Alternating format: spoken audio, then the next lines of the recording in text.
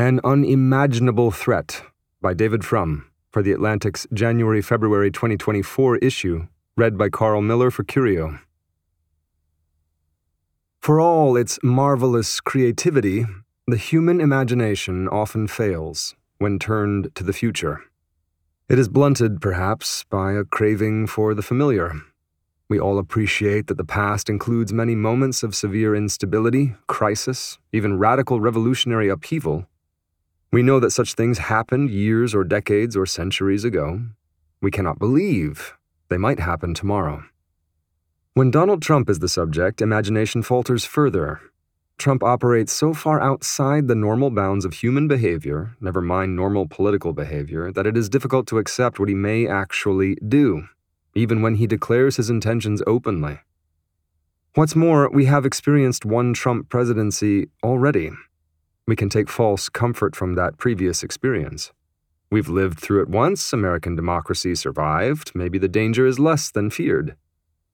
In his first term, Trump's corruption and brutality were mitigated by his ignorance and laziness. In a second, Trump would arrive with a much better understanding of the system's vulnerabilities, more willing enablers in tow, and a much more focused agenda of retaliation against his adversaries and impunity for himself. When people wonder what another Trump term might hold, their minds underestimate the chaos that would lie ahead. By Election Day 2024, Donald Trump will be in the thick of multiple criminal trials. It's not impossible that he may already have been convicted in at least one of them. If he wins the election, Trump will commit the first crime of his second term at noon on Inauguration Day. His oath to defend the Constitution of the United States will be a perjury. A second Trump term would instantly plunge the country into a constitutional crisis more terrible than anything seen since the Civil War. Even in the turmoil of the 1960s, even during the Great Depression, the country had a functional government with the president as its head. But the government cannot function with an indicted or convicted criminal as its head. The president would be an outlaw or on his way to becoming an outlaw. For his own survival, he would have to destroy the rule of law. From Trump himself and the people around him, we have a fair idea of a second Trump administration's immediate priorities. 1. Stop all federal and state cases against Trump, criminal and civil. 2. Pardon and protect those who tried to overturn the 2020 election on Trump's behalf. 3. Send the Department of Justice into action against Trump adversaries and critics. 4. End the independence of the civil service and fire federal officials who refuse to carry out Trump's commands. 5. If these lawless actions ignite protests in American cities, order the military to crush them. A restored Trump would lead the United States into a landscape of unthinkable scenarios. Will the Senate confirm Trump nominees who were chosen because of their willingness to help the president lead a coup against the U.S. government? Will the staff of the Justice Department resign? Will people march in the streets? Will the military obey or refuse orders to suppress demonstration? The existing constitutional system has no room for the subversive legal maneuvers of a criminal in chief. If a president can pardon himself for federal crimes, as Trump would likely try to do, then he could write his pardon in advance and shoot visitors to the White House.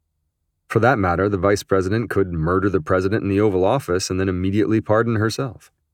If a president can order the attorney general to stop a federal case against him, as Trump would surely do, then obstruction of justice becomes a normal prerogative of the presidency. If Trump can be president, then the United States owes a huge retrospective apology to Richard Nixon. Under the rules of a second Trump presidency, Nixon would have been well within his rights to order the Department of Justice to stop investigating Watergate, and then pardon himself and all the burglars for the break-in and cover-up. After Trump was elected in 2016, he was quickly surrounded by prominent and influential people who recognized that he was a lawless menace. They found ways to restrain a man they regarded as, to quote the reported words of Trump's first Secretary of State, a fucking moron, and to quote his second Chief of Staff, the most flawed person I've ever met in my life, whose dishonesty is just astounding. But there would be no Rex Tillerson in a second Trump term, no John Kelly, no Jeff Sessions, who as Attorney General recused himself from the investigation into the president's connections to Russia, leading to the appointment of an independent special counsel. Since 2021, Trump-skeptical Republicans have been pushed out of politics. Representatives Liz Cheney and Adam Kinzinger forfeited their seats in the House for defending election integrity. Representative Tom Emmer withdrew his bid for House Speaker over the same offense. The Republican Senate caucus is less hospitable to Trump-style authoritarianism. But notice that the younger and newer Republican senators, Ted Cruz, Josh Hawley, J.D. Vance, tend to support Trump's schemes, while his opponents in the Senate belong to the outgoing generation. Trump's leading rivals for the 2024 nomination seldom dare criticize his abuse of power. Most of the people who would staff a second Trump term would be servile tools who have absorbed the brutal realities of contemporary republicanism. Defend democracy, forfeit your career. Already an array of technically competent opportunists has assembled itself, from within right-wing think tanks and elsewhere, and has begun to plan out exactly how to dismantle the institutional safeguards against Trump's corrupt and vengeful impulses. Trump's likely second-term advisors have made clear that they would share his agenda of legal impunity and the use of law enforcement against his perceived opponents. Not only the Biden family, but Trump's own former Attorney General and Chairman of the Joint Chiefs of Staff. If Trump wins the presidency again, the whole world will become a theater for his politics of revenge and reward. Ukraine will be abandoned to Vladimir Putin. Saudi Arabia will collect its dividends for its investments in the Trump family.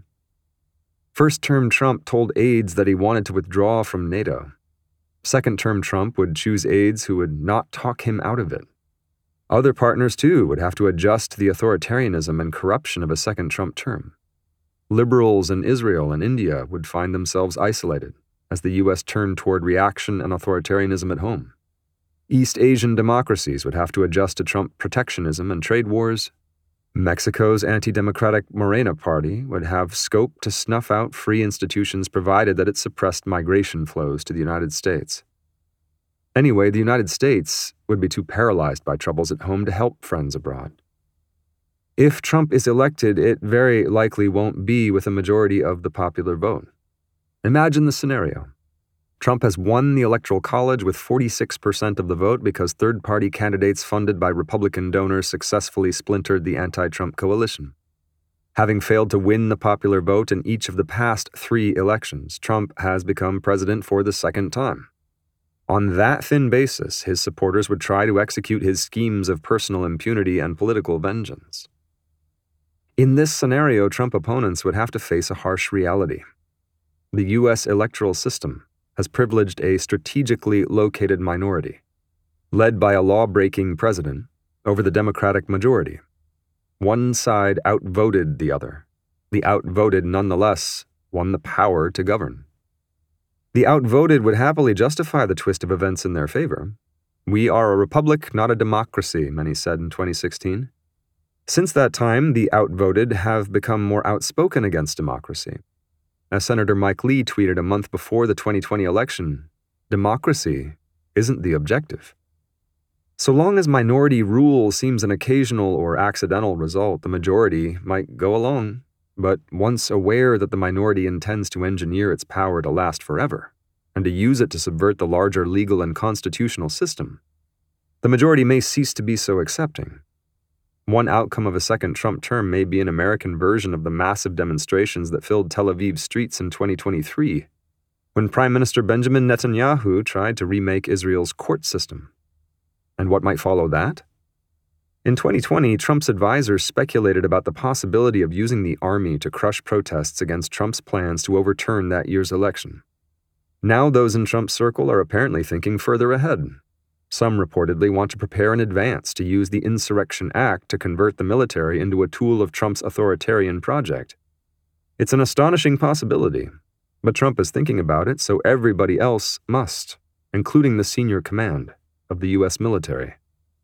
If a president can summon an investigation of his opponents or summon the military to put down protests, then suddenly our society would no longer be free.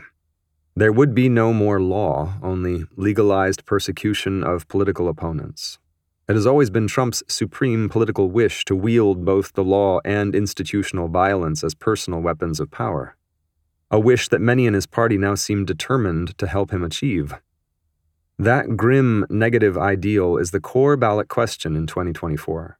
If Trump is defeated, the United States can proceed in its familiar imperfect way to deal with the many big problems of our time. The wars in the Middle East and Ukraine, climate change, educational standards and equal opportunity, economic growth and individual living standards, and so on. Stopping Trump would not represent progress on any of those agenda items, but stopping Trump would preserve the possibility of progress by keeping alive the constitutional democratic structure of the United States.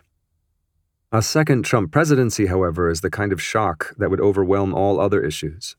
It would mark the turn onto a dark path. One of these rips between before and after that a society can never reverse. Even if the harm is contained, it can never be fully undone, as the harm of January 6, 2021 can never be undone. The long tradition of peaceful transitions of power was broken that day. And even though the attempt to stop the transition by violence was defeated, the violence itself was not expunged. The schemes and plots of a second Trump term may be defeated too. Yet every future would-be dictator will know a president can attempt a coup and, if stopped, still return to office to try again. As we now understand from memoirs and on-the-record comments, many of Trump's own cabinet appointees and senior staff were horrified by the president they served. The leaders of his own party in Congress feared and hated him. The GOP's deepest-pocketed donors have worked for 3 years to nominate anybody else. Yet even so, Trump's co-partisans are converging upon him. They are convincing themselves that something can justify forgiving Trump's first attempted coup and enabling a second. Taxes, border control, stupid comments by woke college students. For democracy to continue, however, the democratic system itself must be the supreme commitment of all major participants. Rules must matter more than outcomes. If not, the system careens toward breakdown as it is careening now. When Benjamin Franklin famously said of the then-new Constitution, "A republic if you can keep it," he was not suggesting that the republic might be misplaced absent-mindedly. He foresaw that ambitious, ruthless characters would arise to try to break the republic, and that weak, venal characters might assist them. Americans have faced Franklin's challenge since 2016, in a story that has so far had some villains, many heroes, and just enough good luck to tip the balance. It would be dangerous to continue to count on luck to do the job.